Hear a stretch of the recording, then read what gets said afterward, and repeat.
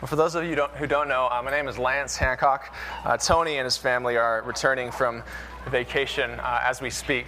So keep them in your prayers as they are trying to make the drive from the Florida Peninsula all the way to Ohio today. So they'll be back for next Sunday. Anyway, I have to say that I am so thankful for the opportunity to preach to you, my friends and family that I've grown to love over the last 3 years that I've been here. I'm so thankful for this opportunity because of what's happening in the not too distant future for me. This next Sunday, the 20th, I will be out of commission as I'll be recovering from a wisdom tooth removal that happens this Thursday. You can pray for that. Pray that nothing goes wrong, because the next Sunday, the 27th, I'm getting married. Thank you. So would rather be somewhat normal for that day, so it's not recorded forever in the pictures. And then the following Sunday, August 3rd, Teresa and I will be coming back from Sedona, Arizona, so we will be gone. And then the following Sunday after that will actually be our last day in Ohio, before we move out west, as I have a job in Boise. So this is probably my second to last time being able to serve you from this platform, as I hope to be able to lead on the 10th of August, the day before we leave. So I'm so thankful for this opportunity, and I want to share with you something that the Lord has been renewing my mind in, has been transforming my understanding of who I am, who we are as disciples of Jesus. He's been helping me to locate myself and locate the church in his story, in the story that he is writing all across history, in his story that he communicates and reveals to us through Scripture, and especially in Jesus Christ. So that's my hope this morning. Before we get started, though, I wanted to ask you to pray for this time. I wanted you to pray for me, that the words that come out of my mouth would be the words that God wants you to hear, that I would be influenced and submitted to the Holy Spirit. And pray for those around you. Pray that those around you would have ears to hear, hearts to receive, whatever it is that the Lord desires to speak to you this morning. So would you go ahead and do that? Let's just spend a moment, each of us, praying for these things.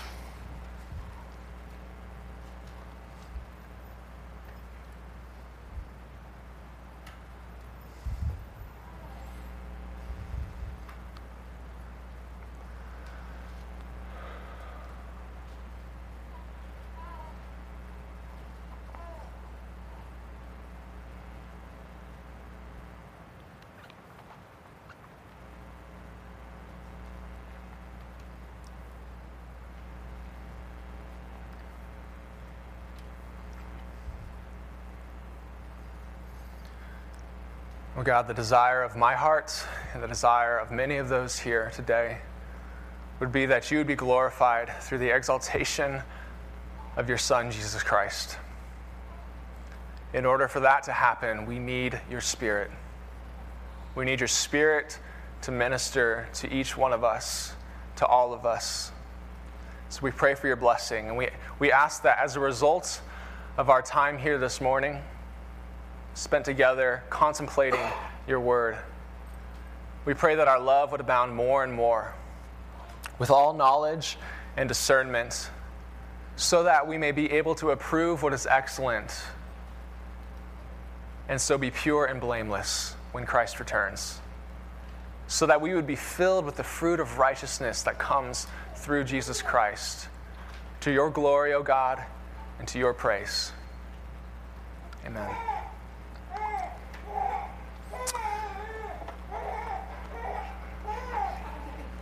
That's my nephew.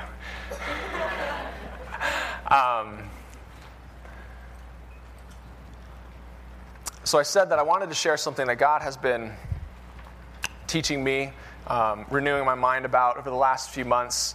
And he's been teaching me about discipleship. And really, he's been teaching me about what it means to be a disciple, which is really what it means to be a human being. a human being. So think for a second with me. What does it even mean to be a human being? What does it mean to be human?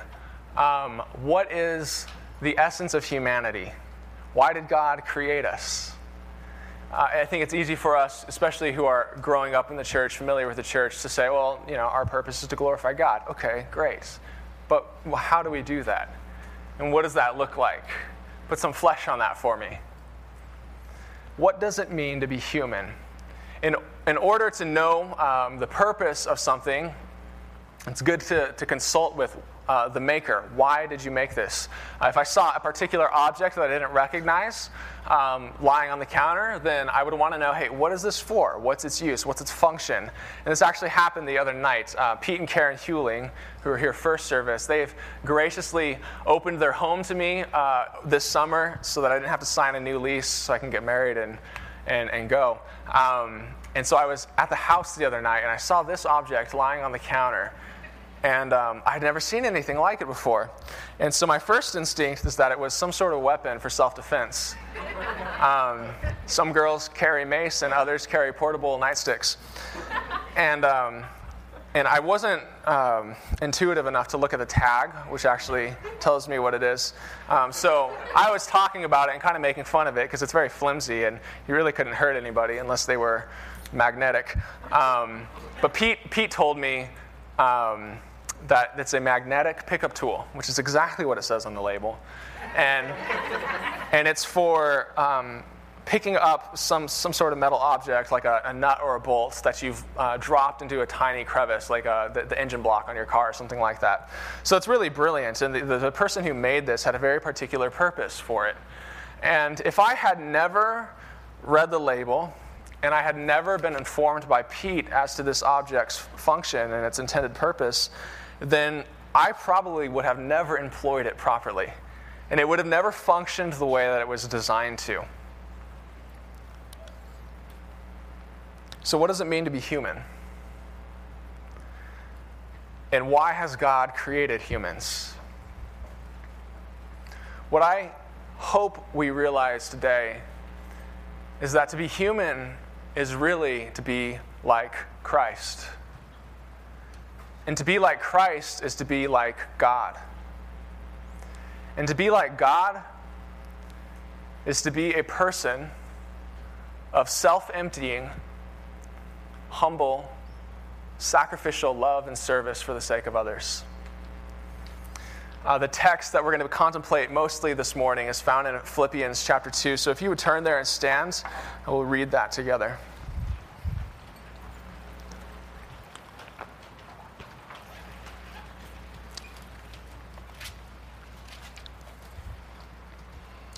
Philippians 2, verses 1 through 13.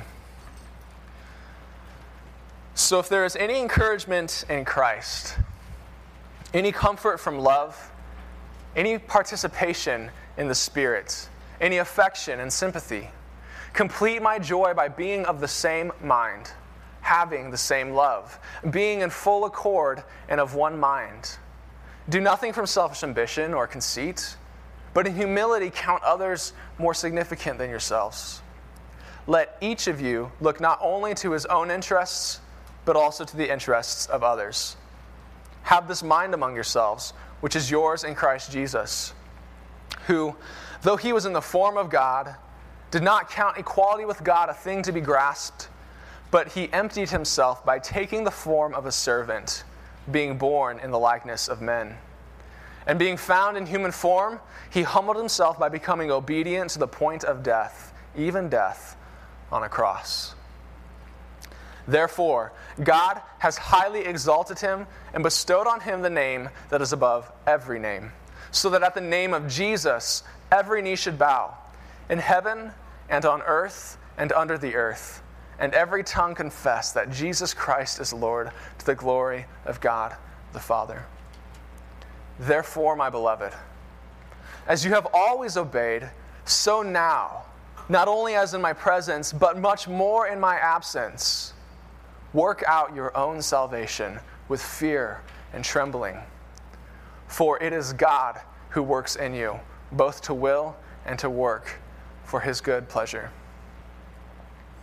Allow me to pray for us one more time. Father, this is a familiar passage of Scripture to many of us. Would you give us fresh understanding?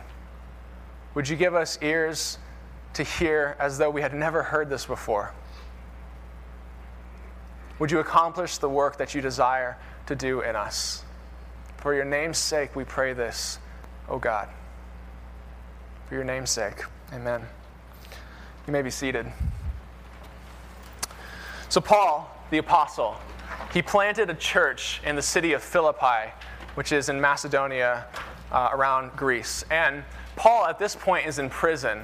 And Paul's writing the Philippian believers because he is so excited about them. He's so ecstatic about their faith. You see, he had been put in prison on account of preaching the gospel.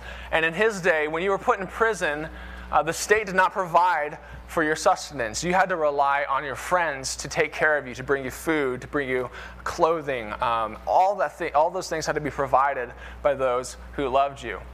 So Paul is put in prison, and the Philippians, a church that he planted in Philippi, they hear about this, and they send a substantial gift to him through the messenger Epaphroditus. So Paul is very happy to hear that they love him, and that they are encouraging him, that they're still committed to the gospel that he proclaimed to them. And he's especially encouraged because Epaphroditus has told him that these believers are facing persecution.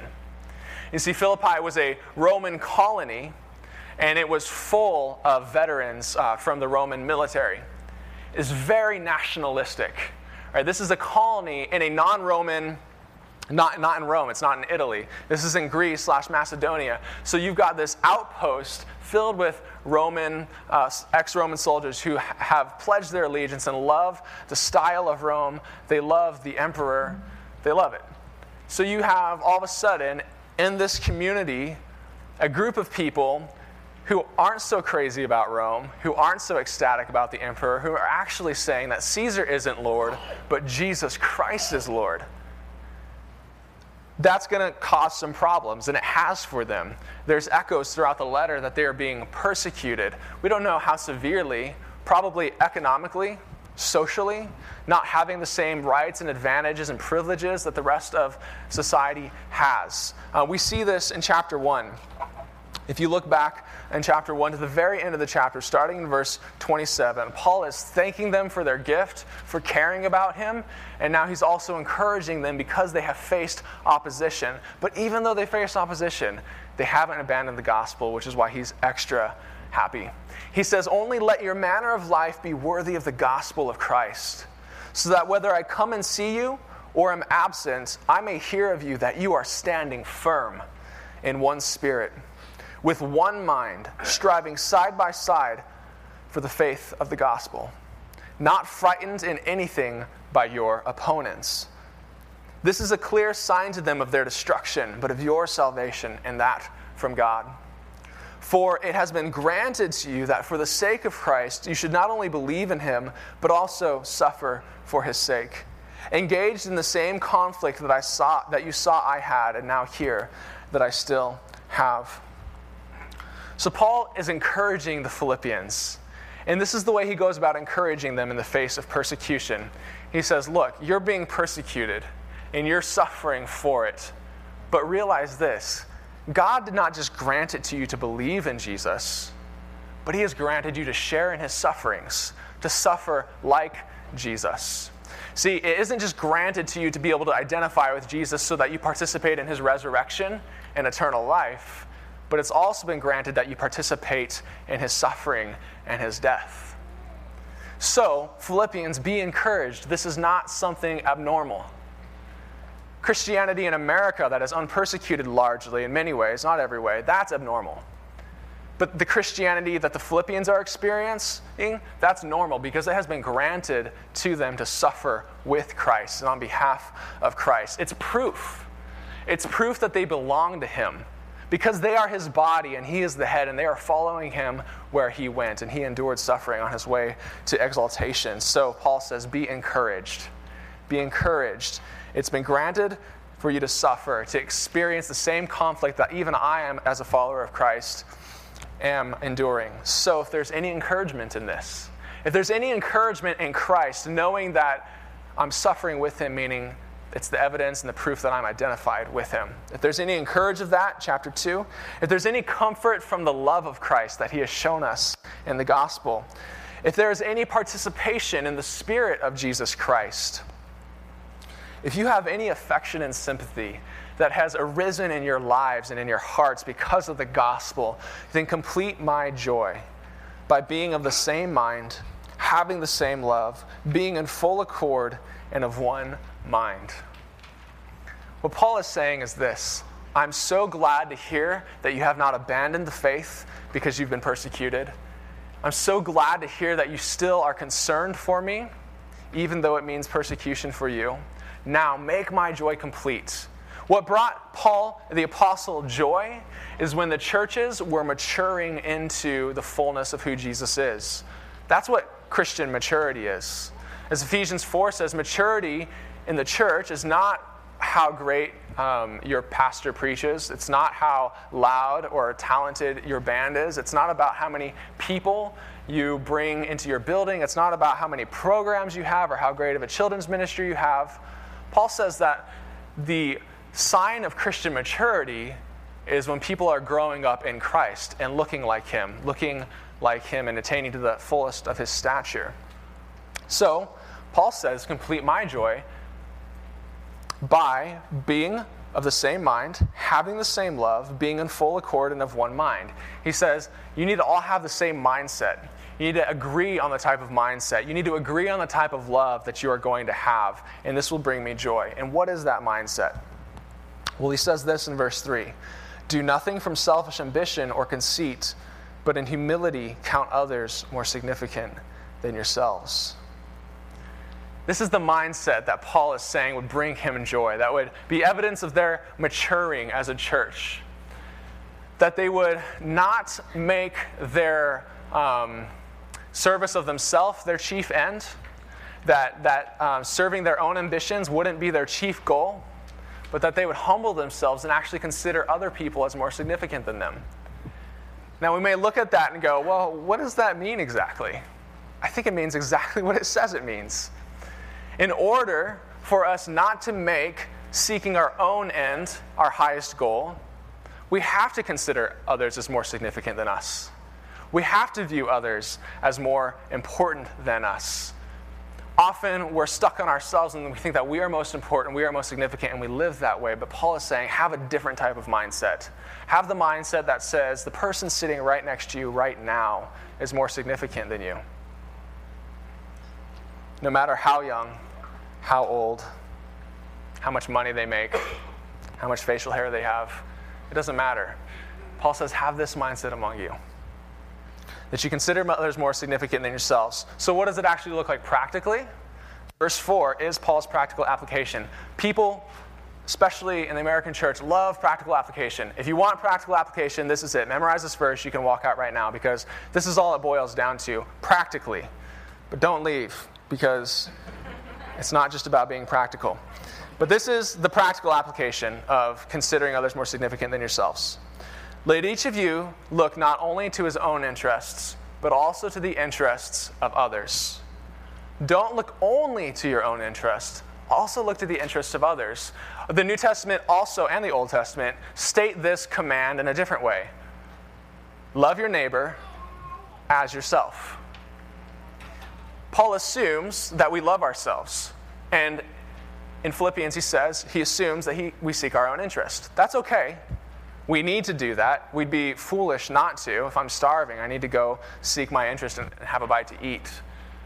But, he says, have this mind among you, that you seek the interest of others as well as you seek your own interests, and that you love your neighbor as much as you love yourself. Now, this is revolutionary. This is totally revolutionary because we seem to be hardwired, and not just our culture, but every culture, to make the advantage of self our highest end. And Paul is coming at us with something that's totally different, to seek others' interests as much as we seek our own. Now, he roots this command. He roots this command to love our neighbors as ourselves, to seek their interests as much as our own, in the mind of Christ. And he says in verse 5, have this mind that I've been describing to you, have this mind among yourselves, which is yours in Christ Jesus. Saying this, look, you are in Christ Jesus. The New Testament is full of this phrase, being in Jesus. How do we get in Jesus? We get in Jesus through faith.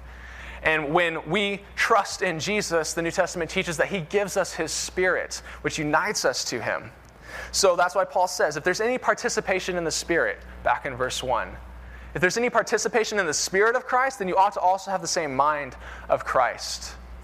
So he's rooting our practical application for today in the mind of Christ. And this is what he describes the mind of Christ as. Verse 6.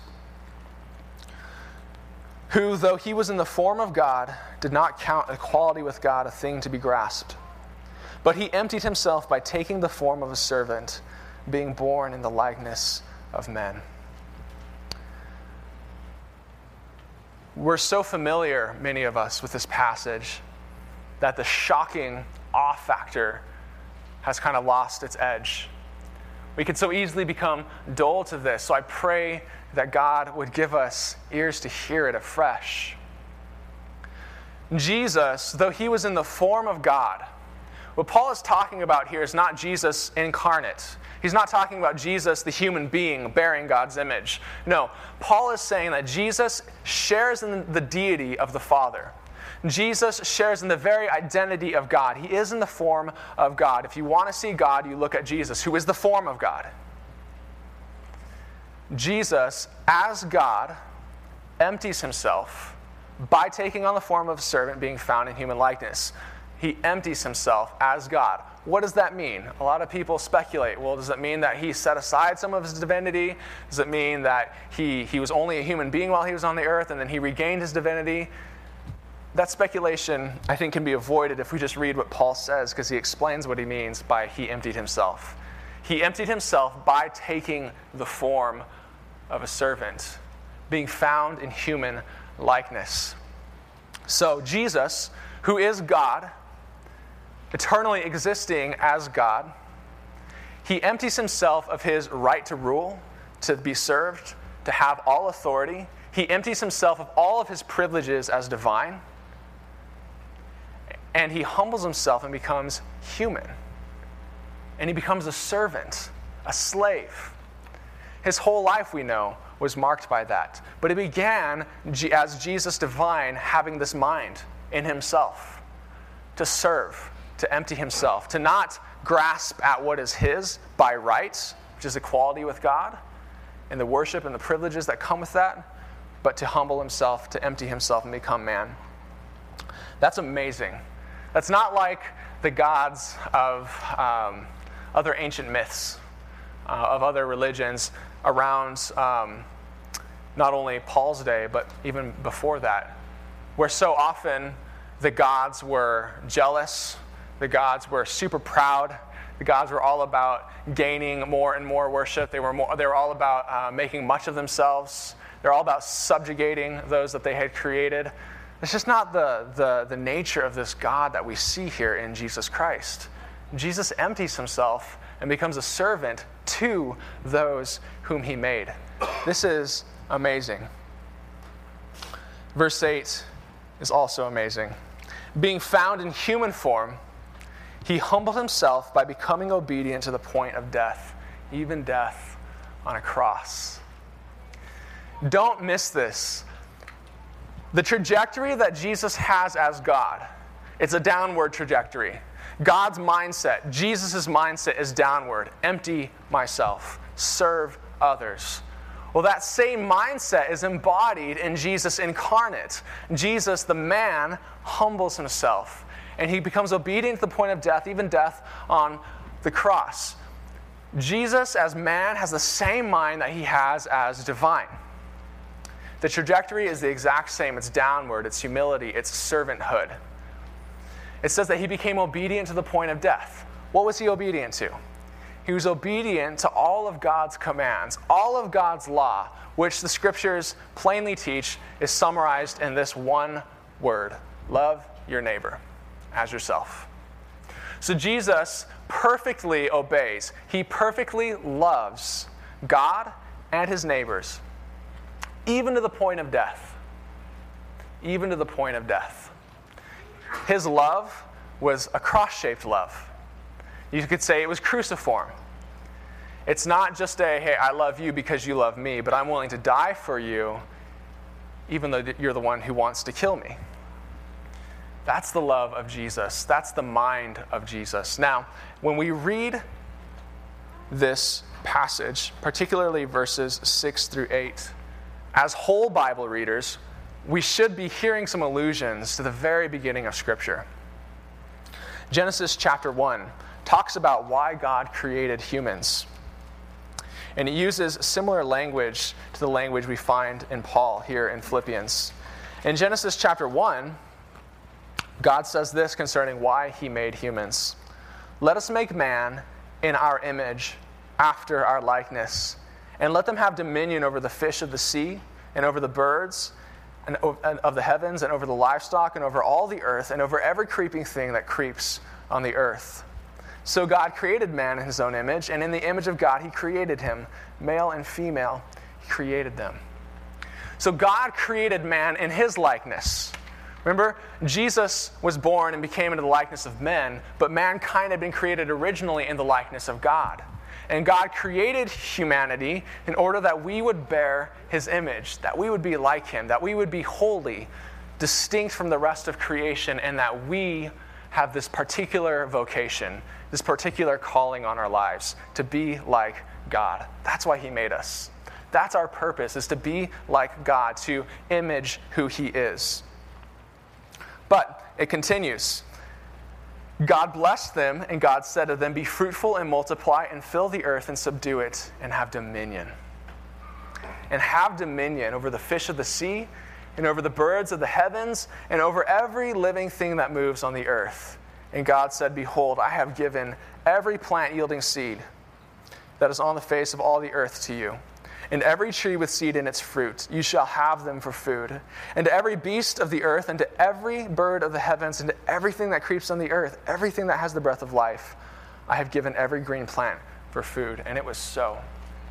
Now, the picture that we get of God in Genesis 1 is the picture of a person who is incredibly generous, incredibly humble, incredibly loving.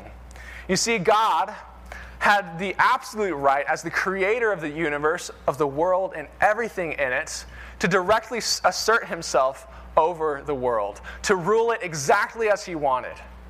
He had the right and the authority to subject all things to him and be oppressive and do it any manner that he wanted. It was his divine prerogative. But what we see in Genesis 1 is that he actually entrusts the rule and the dominion of the earth to humans. God creates humans in his image, and instead of just directly ruling creation, he desires to rule through them, to have relationship with them, and that they would be able to have the freedom to determine how is the world going to be cultivated? What are we going to make of the world? That's what we see when Adam names the animals. God didn't name the animals. Adam named the animals. He used the true authority and in a true sense, the sovereignty that God had given him to be able to actually have an impact on the world.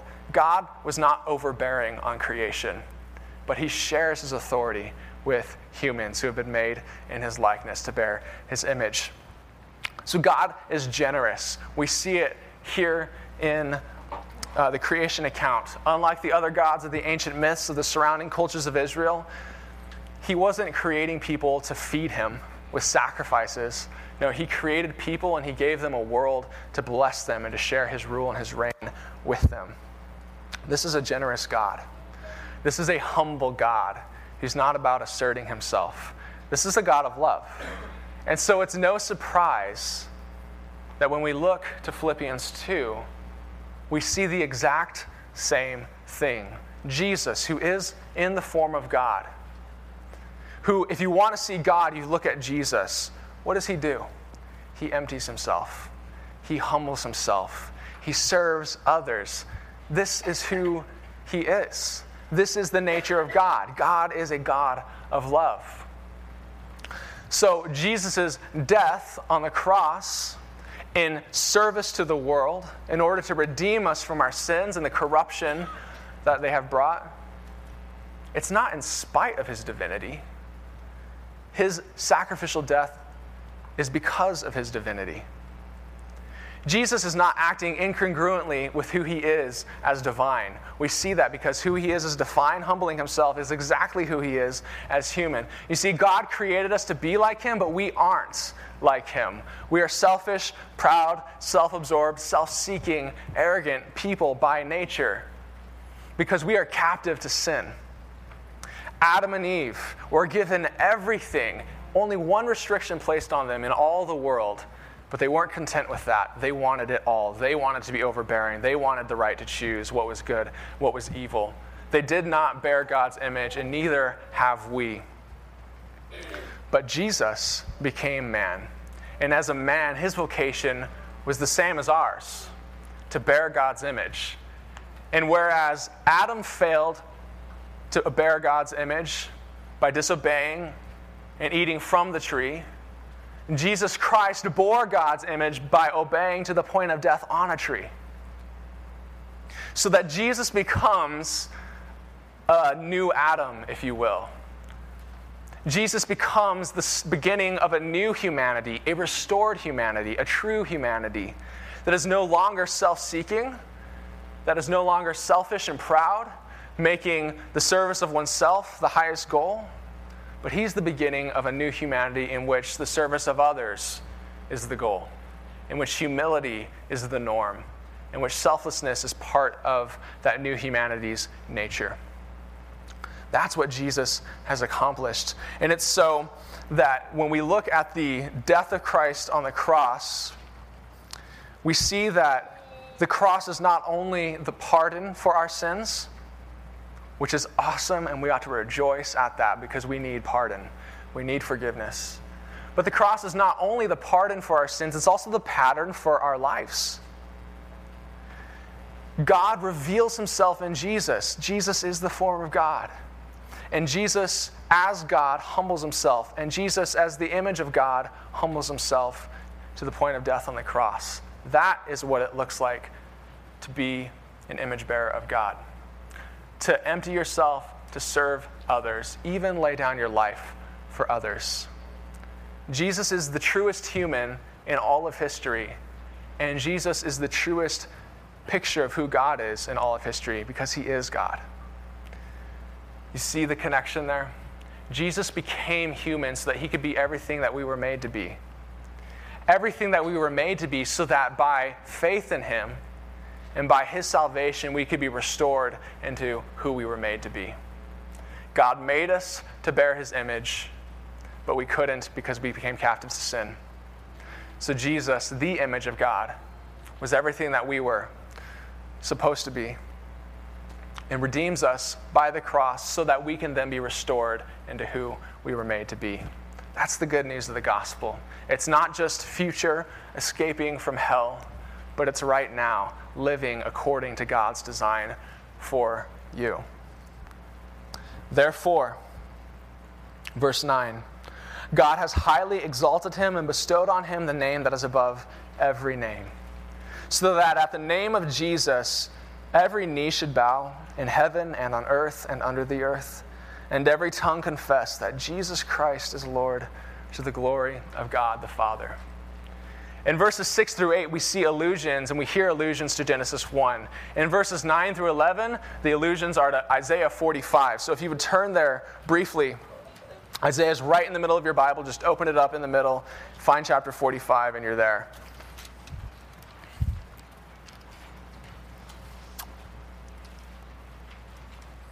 Isaiah 45, beginning in verse 22. This is God speaking.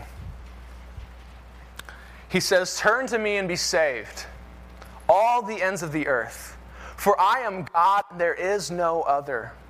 By myself I have sworn, from my mouth has gone out in righteousness a word that shall not return to me, every knee shall bow, every tongue shall swear allegiance.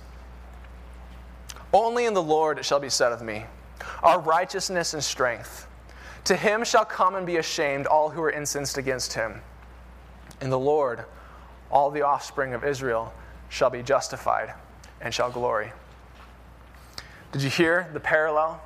Paul has this passage in mind when he says that every knee shall bow in heaven and on earth and under the earth and confess that Jesus is Lord. He's thinking of Isaiah 45. By myself I have sworn that to me every knee shall bow and every tongue shall swear allegiance. And your note at the bottom of the page will say, or every tongue shall confess. It's what Paul is referring to. See, God told the Israelites and all the nations that every knee will come before him and confess him. And Paul says that every knee will bow before Jesus and confess him as Lord. Now, he's not just saying Jesus is Lord in the same sense that Caesar is Lord, although that is true. He is the king, he is the ruler. But he's saying that they will confess that he is Lord, the divine name for Yahweh. In the Old Testament, they called Yahweh Lord. In the New Testament, instead of translating Yahweh, they said Lord, and it was God's proper name. And so Paul is saying that if you want to know who God is, if you want to know this God's name, look at Jesus and know his name. Jesus is God, and every single knee will bow before him. And look at this. To him shall come, verse 24 in Isaiah 45, and be ashamed all who are incensed against him. So even those who never submit to Jesus, never believe in Jesus, never love Jesus, they will come and they will bow and they will confess that he is Lord. There is no denying it. It's not that Jesus was simply overcome by the forces of evil. No, God exalts him in Philippians 2, 9 through 11, because it's a vindication that he truly is God. This is not some helpless man who was overcome by the Roman empires and by the Pharisees and the Sadducees. No, this is God himself, being a person of humility, of self-emptying love and service. This is a vindication of who he is. This is a fulfillment of Isaiah 45. So all people will confess that Jesus is Lord, and those who refuse to believe in him will be ashamed because they will be forced to admit that he truly was God. And then look in verse 25, Isaiah 45. In the Lord, all the offspring of Israel shall be justified and shall glory. In the Lord, all the offspring of Israel, all of God's people, in the Lord shall be justified and shall glory. That word justified, it's the same word for righteousness. What God is saying is that in me, all the people of God, the offspring of Israel, will be justified, will be made righteous. Think about it this way, will be made right. Right according to what? According to the pattern that God created us for. To be made right is to be made once again into an image bearer of God. To be made right is no longer to seek one's own interest as his highest goal, but also to seek the interest of others. To be made right is to look like Jesus, which is why he says that in the Lord, all the offspring of Israel shall be justified. This is what we see in Philippians. It is in the Lord, who we come to find out is Jesus, that we shall be justified. It is in Jesus that our image-bearing capabilities are restored, that we are freed from our old nature, our selfishness, in order to be like God, to reflect his glory. This gives glory to God. This gives glory to God and pleases him, as we see in the next few verses. Therefore, my beloved, in light of the mind I've just described to you, this mind of Christ, this mind of humility, self-emptying, etc., as you have always obeyed, so now, not only as in my presence, but much more in my absence, work out your own salvation with fear and trembling. For it is God who works in you, both to will and to work for his good pleasure. Therefore, because you have seen Jesus, you've seen what God is like, and you have seen what humanity is supposed to be like. Therefore, as you've always obeyed, so now, not only in my presence, but much more in my absence, work out your own salvation. A couple of things here. A lot of times we read this and we think, oh no, that sounds like works righteousness. We need to figure out how to explain this. It's true, and it's very simple. Paul says, first of all, that what he's trying to tell them is that I can't always be with you. Not only as in my presence, but even now much more in my absence. I can't always be the one there, motivating you, encouraging you, showing you what it looks like to be mature in Christ, showing you what it looks like to seek the interests of others. You need to take this responsibility for yourselves. You need to work this out for yourselves. This isn't your salvation is always attached to me and I have to be there for you. Work it out for yourselves. Work out your own salvation. Work it out in fear and trembling. Why fear and trembling? Why fear and trembling? Because this is serious business. This is not just an option in the Christian life that we work out our salvation. It's not just an option that we work out the implications of what it means for us to be in Jesus Christ, to be a part of this new humanity. We have to take this seriously. We have to do this with some reverence and with some awe, because this is bigger than anything else in the world. If you've been tracking with the World Cup, which culminates today. Last week, Germany slaughtered the host nation, Brazil, 7-1 in the semifinal. Now, Brazil's like the soccer capital of the world. They're huge into soccer, and the whole nation's hopes were riding on this team. And they got utterly humiliated in front of their entire nation by the Germans. And there's footage, it's funny and it's sad at the same time, of Brazilians in the stands just terrified, humiliated, trembling at what was happening. This was so important to them, so important. They were trembling. Paul is saying, this is important. This is important, friends. This is important if you call yourself a follower of Christ. It's important that you work out what salvation is. Salvation is the restoration of what was broken. What was broken in us was bearing God's image. Salvation is the restoration to us being able to bear God's image, because Jesus has shown us what that image looks like. And by union with him, by participating in his Spirit, like verse 1 says, we are enabled to. For it is God who works in you, both to will and to work for his good pleasure. It is God who works this into you. It is God who works into you the power and the desire to be human, to be his image bearer, to be like Christ. God is working this into you, so take it seriously.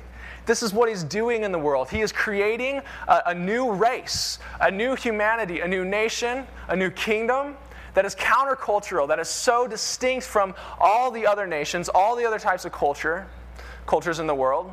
He's creating us to be holy like he is holy. It's a serious business, and that's what we've been called to. We've been delivered from the kingdom of darkness to be a part of this new kingdom of light that's under the kingship of Jesus, who submits to him and follows him wherever he goes. And where he goes to the cross. He is humble and self-giving. This is our God, and we were made to bear his image.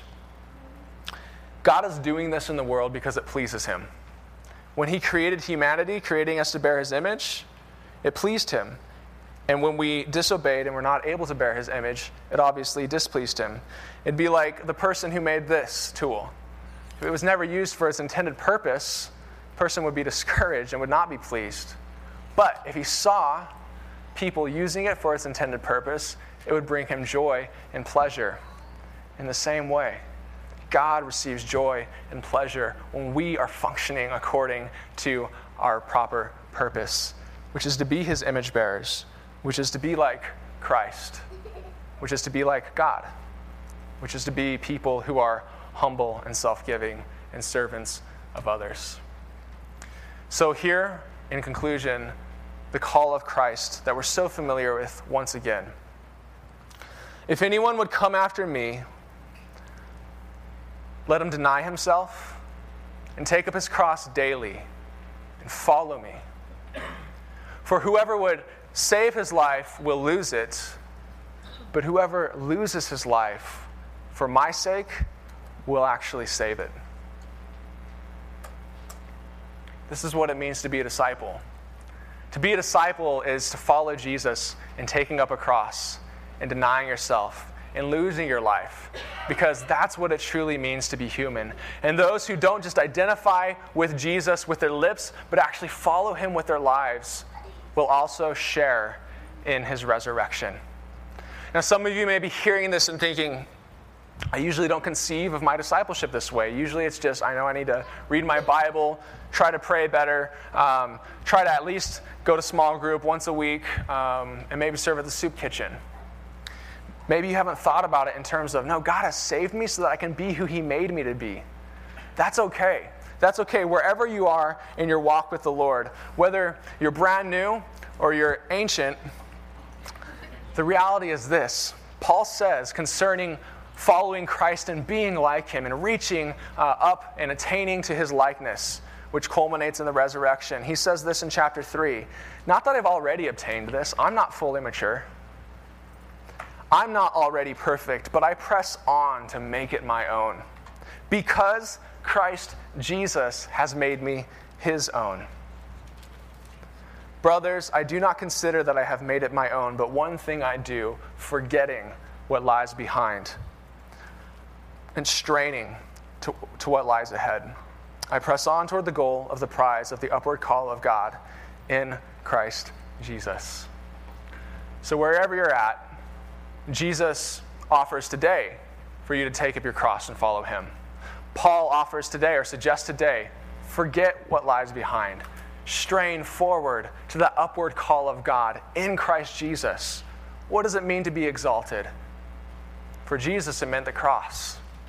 And the same for us. If we are to share in Jesus' resurrection, if we are to be exalted with him in the new creation and enjoy the life that he has, we too must be a people who are cross-bearing, who are humble, who give of ourselves for the sake of others. That's what it means to be a disciple. Jesus says, anyone who does not take his cross up cannot be my disciple, in Luke 14:27. Anyone who does not bear his own cross cannot be my disciple. So, practically, like we said earlier, let each of you not only consider his own interest, but look after the interest of others. Ask yourself, since you walked in here, have you once considered the interest of those next to you? Over the last week, can you point to something that proves or demonstrates that you have sought the interest of others as much as you have sought your own? The application of this is not to join a life group.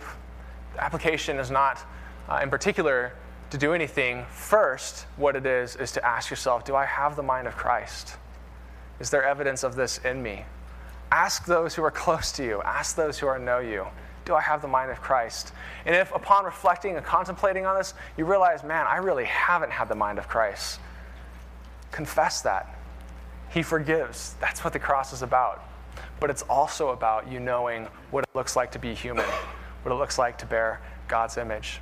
Think about the implications that this has for the way we rebuke one another, the way we reprove one another and encourage one another and call one another out when we see sin. It's no longer a condemning, hey, you're being bad, you need to be more, like me, or more like Christ, but I'm being more like Christ, which is why I'm calling you out. No, it's not that sort of thing. It's, hey, I noticed that you did this, and that just didn't seem Christ-like. It didn't seem like you were seeking the interest of another in the way you said this or in this action that you took. So I just wanted to encourage you that that's not who you were made to be. That's not what you have been redeemed to be. You are in Christ Jesus, and in him you can seek the interest of others, and you can be truly human. So contemplate these things. Talk about them as you go out. Talk about them at lunch. Think about them. Take it seriously with fear and trembling. Obviously, we're going to struggle with this for the rest of our lives. We're never going to fully attain to the image of Christ, who is the image of God. But here's the encouragement. In Philippians chapter 1, verse 6, Paul is confident in something. He says, I am confident of this, that he who began a good work in you will bring it to completion at the day of Jesus Christ. Friends, as you strive to put on Christ, to have the mind of Christ, to serve others, to share in his life, to share in his suffering on behalf of others, you're going to fail, you're going to stumble, you're going to turn inward. I do it every day. But the good news is that he who began a work in us will complete it. When Jesus returns, we will receive new bodies like Jesus' body, free from sin, free from the distractions and the self-centeredness of sin. And we will be like him because we will finally see him as he is. That's our hope. That's our hope. So now we're going to participate in Jesus. We're going to participate in him through communion, through the Lord's Supper. Paul tells the Corinthians in 1 Corinthians 10 that the cup of blessing that we bless, is it not a participation in the blood of Christ? And the bread that we break, is it not a participation in the body of Christ? He's saying, look, when we are taking this supper, we are participating in who Christ is. We are saying, not only do I identify with Jesus, but I follow him. I'm part of his body. Where the head goes, I goes. Because Jesus is a servant, I am a servant. Because Jesus sought the interest of others above his own, so do I. And this is why Paul was angry, and God was angry with the Corinthians, because in the very next chapter, what we see in chapter 11 is that there were wealthier Christians who could get off work early for the church gatherings, and they would basically eat all the food, drink all the wine, and be drunk, so that when the poorer Christians who had to labor later, when they would arrive, there would be nothing left for them. So even though these wealthy Christians were participating in the body of Christ, participating in his blood with their lives, they were looking nothing like Christ. And God judged them and he disciplined them for it. Even some of them died. And so as we take the cup, as we take the bread, let us not make the same mistake of participating through the Lord's Supper in Jesus and yet not participating in Jesus during the rest of the week. But let us, as we contemplate and sing about his love during this song, let us also think about what it looks like for us to love others with the same love that we have received.